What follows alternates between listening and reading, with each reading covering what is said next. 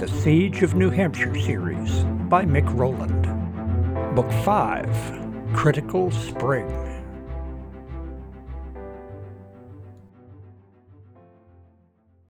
Chapter 8, Recon and Exchange, Part 2. Susan heard the unmistakable buzz of a drone. For a moment she felt panic, like an animal spotted by a predator. Paul's calm demeanor gave her pause. He drove the cart matter-of-factly. A small speck appeared in the sky over the river. It buzzed north. When the drone reached the bay with the noisy ducks, it hovered for many long seconds. It made a couple of full 360 turns before flying back south, out of sight. "These poles must be sensors," Susan muttered to herself. "See those white poles?" she asked Paul. "They must detect movement. Those ducks set one of them off. Then the feds send out a drone to check it out. Oh, fast response time. Did you notice that? Those ducks hadn't been in the water for more than a minute." Paul pursed his lips and nodded. "That's going to be tough," Susan said. "Can't paddle across the river in less than a minute." The new sensor barrier sucked the wind out of her hopes. Bumping over some railroad tracks brought Susan's mind back to the present. "Oh, that's her turn." Susan sat up and pointed to a road branching off to the left. "I think that's Adele's house back in the woods there. The little white one." The curtains in the right-hand window moved as Donner and the cart pulled into Adele's dirt driveway. "Hello, Adele. It's Susan and Paul. We've come to take you to town." She wasn't sure if Adele would recognize them with the new cart and horse. The door swung open to reveal a short little woman in a fuzzy yellow bathrobe beneath a winter coat. "Oh, my sakes," Adele beamed. "Is it time already? Oh, I'm not fit for town. Come on in while I get on some proper town clothes." She motioned them toward the front door. Paul tied up Donner to a small tree. There was some fresh grass and young dandelions to graze on. Susan hopped up the 3 steps toward the front door, but froze. She stared at the door frame. It suddenly looked too small. Was it getting smaller? The view inside the house was dark, too dark. She tried to will her foot to step over the threshold, but it refused. Susan swallowed hard and tried to slow down her breathing. "Why can't I go inside? Oh, it can't be that. I'm over that." "Oh, don't worry about wiping your shoes," said Adele's voice from deep within the abyss. "Come on in. I'll sweep up later." I'll wipe my feet anyhow." Susan wiped her boots on the rubber welcome mat several times. "I don't want to make more work for anyone." With a hand gripping each door jamb, she continued to wipe her boots over and over. "Nope, don't want to make any messes." "You okay?" Paul whispered behind her. "Ah!" Startled, Susan rushed through the doorway without thinking. "Yeah, fine. Doing fine. Really, really fine." She regretted rushing in. The room was so dark. The windows were so small. The ceiling was too low. The walls too close. She could feel her heart beating faster, her breathing getting fast and shallow. "Oh, what's the matter with me? I've been over that for a long time. Moved on. Done with it. Why is this happening now? I go inside Sandy's house all the time and—" She stopped to recall that she only ever went into Sandy's kitchen. She had no idea what the rest of the house looked like inside. The kitchen was bright and painted pale yellow. She realized that she always made a point to stand or sit near the tall windows. Even in her little attic room, she had to lie beneath the small window and stare out of it to get to sleep. Susan noticed that Paul was studying her face. He looked worried. Susan attempted a reassuring smile, but it turned out to be a half grimace at best. "It doesn't feel too cold out today," Adele said from another room. "I should be okay in my barn coat." She emerged from a side door, clutching a big paisley-printed canvas bag under her arm. "Okie dokie, got my, items." She patted the bag. Susan hurried out of the door and down the steps. She leaned against the railing post at the bottom of the steps. Fresh air felt marvelous. She took several deep breaths. Oxygen was delicious. I remember this one episode of Bonanza. Adele walked past Susan and climbed into the middle of the cart's vinyl bench seat. Little Joe and Hoss were in town, having sold a herd of cattle. Hoss says something like, "Sure hope no one knows we've got $10,000 in these saddlebags." I about fell off my sofa. Remember yelling at my TV. "You don't say stuff like that out loud, Hoss." "Geez," I said.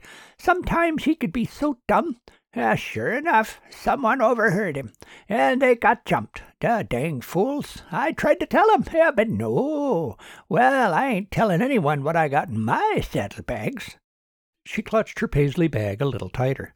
I ain't going to get jumped. Susan smiled. Adela's comic relief was a welcome distraction. Oh, good thinking. Wait, does that mean she has $10,000 in there? Was getting jumped a possibility? Besides, Adele whispered after looking around, some of this stuff is Edna's. I told her I'd trade it for her and get her some supplies. As they rode north on Vernon Road, Susan continued to discreetly study the river while Adele went on to describe her favorite television shows from the early 1960s. Susan's mind began to wander again. The line of little white poles extended south down around the bend in the river. Beyond, out of sight, stretched the hydroelectric dam and the garrison full of soldiers. She surmised that the drones must be launched from the Fed's garrison. It arrived in less than a minute of the Duck's landing. You sure don't have too many neighbors out here, Susan said. She pointed to several modern homes along the side road. All of the windows and doors were covered in plywood. Them? Nah. I didn't see much of them before all of this, anyhow. Busy administrative types. A couple of weeks after the lights went out, they started moving out. Back to the big city, I expect. Oh, really? Paul and I were having a lively conversation about just that on the way to your house. Susan leaned forward to face him. Weren't we, Paul?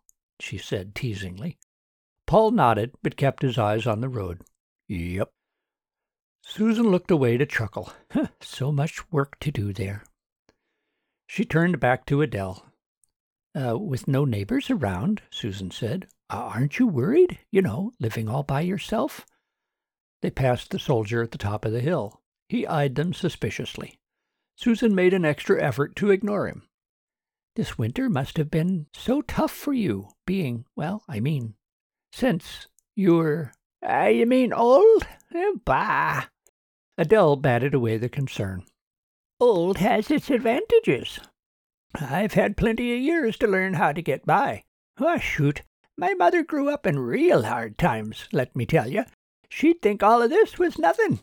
She taught me to always have stuff ready, lay up cannon for the winter, whole 9 yards. Get by on what you got, she used to say. Young people nowadays, if they can't order it from Amazon and get it tomorrow, they got no clue what to do. Susan wasn't satisfied. But still, with the power out and all, this was a really cold winter.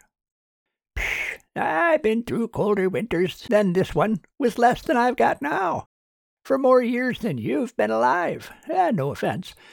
But now I know how to cope. Years ago, I set up the house and the sheds so I wouldn't have to walk so much. Make a small world, Mother used to say. Lots easier to manage a small world. Just a few steps to my chickens, the woodpile, and the well. Easier on the joints. Susan made an extra effort to stay focused on Adele's conversation. She found herself wondering if any of the abandoned houses had canoes or kayaks in their garages.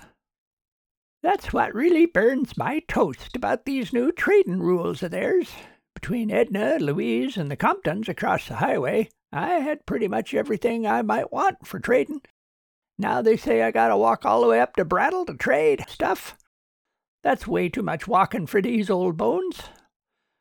I had me a good system going. My eggs for Edna's canned peaches. The Comptons would trade me a quart of milk every 4 or 5 days. I'd give them some of my willow bark and, Willow bark? Susan interrupted. Oh, yeah.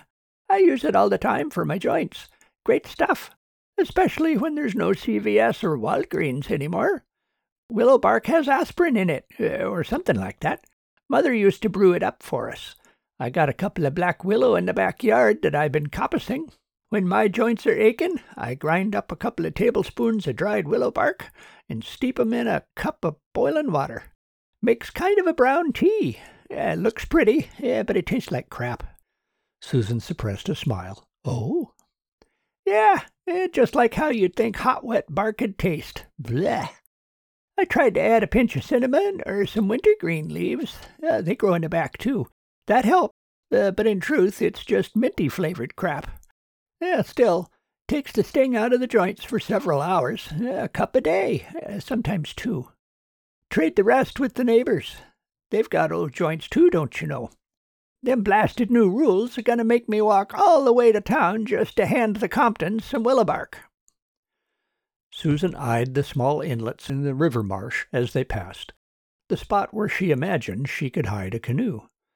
It was then that she noticed the sound of a drone coming up the river from the south. She looked up and down the river to see what might have brought the drone. Nothing moved, only the swirls and eddies of the river. The drone didn't fly quickly, as it had for the ducks, but it kept a steady pace up the center of the river. I guess they don't come out just for sensor triggers. Looks like they do some patrols with their drones, too. I wonder what the timing is for that. As the drone continued north, Susan thought she noticed that one of the little boxes atop the white poles had a red light that blinked as the drone passed. She paid closer attention to the next sensor up the river. It flashed, too, when the drone passed. Did only those 2 have lights? Or did they all? But only those 2 were against dark backgrounds. The poles were too far from any of the improvised generator stations that the townies of the feds had set up. All those poles would require a lot of wiring, also. Got to be batteries. They must fly a drone past the sensors now and then for a status check. Look for dead batteries. The cart slowed down. The line was shorter, since the men at the checkpoint were less fussy. Susan wondered if the VIPs were no longer in town, so security didn't have to be so tight. The man with the blue armband poked at their few bags. Adele clutched her paisley bag tighter. The man insisted that they couldn't pass until he checked it. Adele slowly gave up the bag with a low growl. She kept her hands poised to snatch it away from him as he peered inside. When he was satisfied that there was nothing forbidden inside, he handed it back. Adele grabbed it as if it were her only child, about to fall over a cliff. "Nosy good-for-nothing busybodies," she muttered. The man handed Paul 3 little squares of blue paper, their clearance markers for the day. Susan studied her blue square. "I haven't seen a unicorn stamp before," she muttered to herself. She didn't make many trips through the checkpoints, so she had no idea how many different stamps they had. She did mental math. 4 colors of paper times maybe 8 different marks would give them 32 combinations, enough for a month before they repeated. Did they have more than 8 stamps? Did they randomize, or did the blue unicorn always fall on the 3rd Thursday? Does someone keep track of these things enough to identify a pattern? "Can you believe it? Pickles," she says. "Bah," I says. "I'm going to get you some flour," Adele said. Susan looked over. She had zoned out again while Adele was talking. She was not setting a good example for Paul to learn the art of conversation. You can do a lot with flour," Susan offered with a lame grin. That seemed like a safe enough comment. "Well, that's what I told her. She said she wanted pickles. All things. Pickles." Adele shook her head. "Edna gets some odd food obsessions sometimes. I think the shortages have made her crazy. She gets all fixated." Paul stayed with Donner and the cart on Canal Street beside the co-op. Susan showed Adele where the money changers sat. After showing the women her blue unicorn pass, Adele pulled a tattered envelope from her bag. It was fat with crumpled bills. $3,115, Adele announced proudly. "Oh, and 70 cents. She handed over 2 quarters and 2 dimes. What's that get me? The boxy-faced woman consulted a printed chart before announcing, 24.9 something. We can be generous and round up to 25 even. The woman offered a small, condescending smile. What? Adele was both startled and upset. Only $25? Shares, the woman corrected. Whatever. There's over $3,000 in there. Adele poked her finger at the fat envelope that lay on the table. Dollars, the woman said with a sneer. Those will be worthless. Those will be worth nothing in a few days. Shares are the future. The current exchange rate is 125 to 1. Her tone had a take-it-or-leave-it quality. Look on the bright side, said a thin-cheeked woman seated next to Squareface. When you get your 100 shares this Friday at 125 to 1, it'll be like getting $12,500. You'll get 4 times what this old envelope contains. That's pretty amazing, don't you think? Thin Cheek smiled and nodded. Adele sputtered, stunned and flustered by the transaction. Her old envelope was whisked away into a box under the table. The thin-cheeked woman counted out a stack of never-folded bills. She handed the shares to Adele with both hands, as if the stack of bills was a college diploma. Susan could only see 1 share notes on the top. The picture in the center was of broken chains. A caption said, "Sharing makes us free." Susan wondered if the exchange rate was going to keep rising. It had been 100 to 1 the week before. What will it be come Friday? 25 of these new bucks? That's it?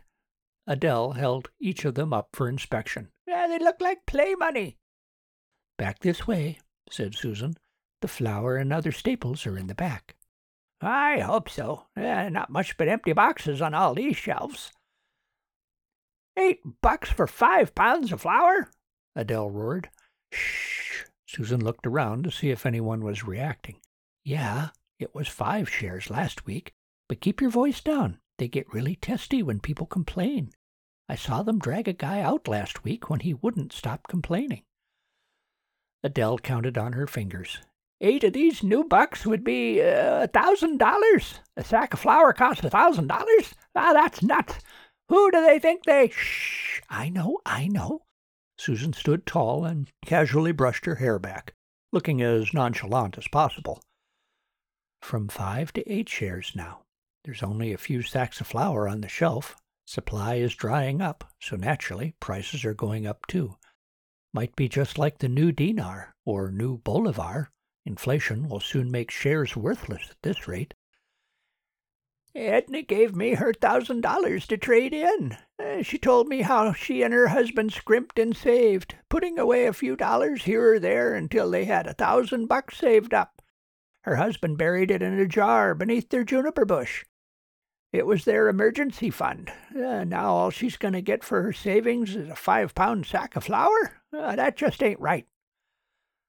My $2,000 won't even get me a pound of sugar or 10 pounds of flour. All I could get's maybe 5 pounds of flour and 10 pounds of salt. It's a travesty, I tell you, taking advantage of the poor and the elderly, just like before. Nothing's changed.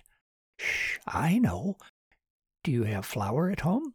Susan wanted to keep Adele thinking of other things so she wouldn't fly into a rage over any single issue and get thrown out. Better than flour. I got wheat. Grind my own. Oh, okay. But some pre-ground flour would be a time saver when you're tired, right? I suppose. Right. So, then how about 5 pounds of flour and then take the rest in salt? Susan was trying to rush Adele to make a purchase so that they could leave peacefully. Adele climbed into the cart seat with her modest purchases in her paisley bag. She frowned and muttered to herself. Paul looked back and forth from the 2 women, as if one of them would explain why Adele was in such a sour mood. Inflation, Susan offered. Shares aren't worth as much this week as last. Paul nodded once slowly, the "oh" gesture. He gently slapped the reins on Donner's flank. The cart rolled down the hill and around the turn onto Vernon Road. If shares follow the pattern of other replacement currency schemes, they'll inflate away to worthlessness. No point in saving them. Buy what you can when you can. Thing is, people can only buy and sell in the co-op with this worthless scrip. Tempers are going to get raw. It's probably best to stay out of town. Paul nodded. That had been his motto for a long time. That concludes Chapter 8. As you heard, Susan's brokenness returned.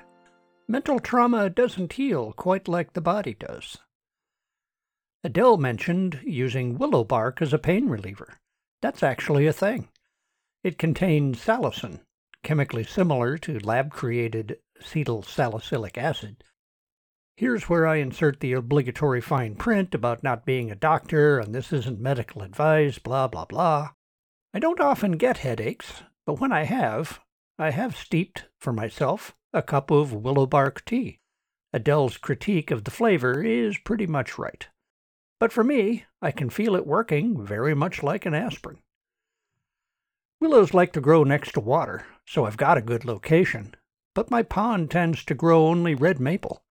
I'll have to buy a couple of willow saplings and plant them. The best bark comes from 2- and 3-year-old growth, so I won't have to wait too long. In podcast news, did any of you notice that the episode wasn't available on Friday as usual? It showed up on my Podbean page, so I suspected nothing. I didn't find out until about 4 hours after it went live, and then that only because there were only a few downloads. Checking further, the new episode wasn't on Apple or Google or any of the other feed sites. I wondered what the heck is going on. I'll cut to the chase. It turned out that there's an arcane advanced area in Podbean's distribution settings page. One of them was to set a maximum number of episodes. The default was 100. Part 2 of Chapter 7 was the 100th episode. Yay and everything, but that's why Podbean didn't forward the link to Apple, etc. Now, I have to wonder, why would there need to be an upper limit to the number of episodes? It made no sense to me. But after upping the limit to 200 and saving, Part 1 of Chapter 8 showed up on all the distribution sites within an hour. Problem solved. I'm just not sure why I had to have that problem. So, all that's a longish description to explain why the episode was late. Technology. You got to keep a close eye on it. I'll be back next week, and on time, I hope, with the next chapter. Thanks for listening.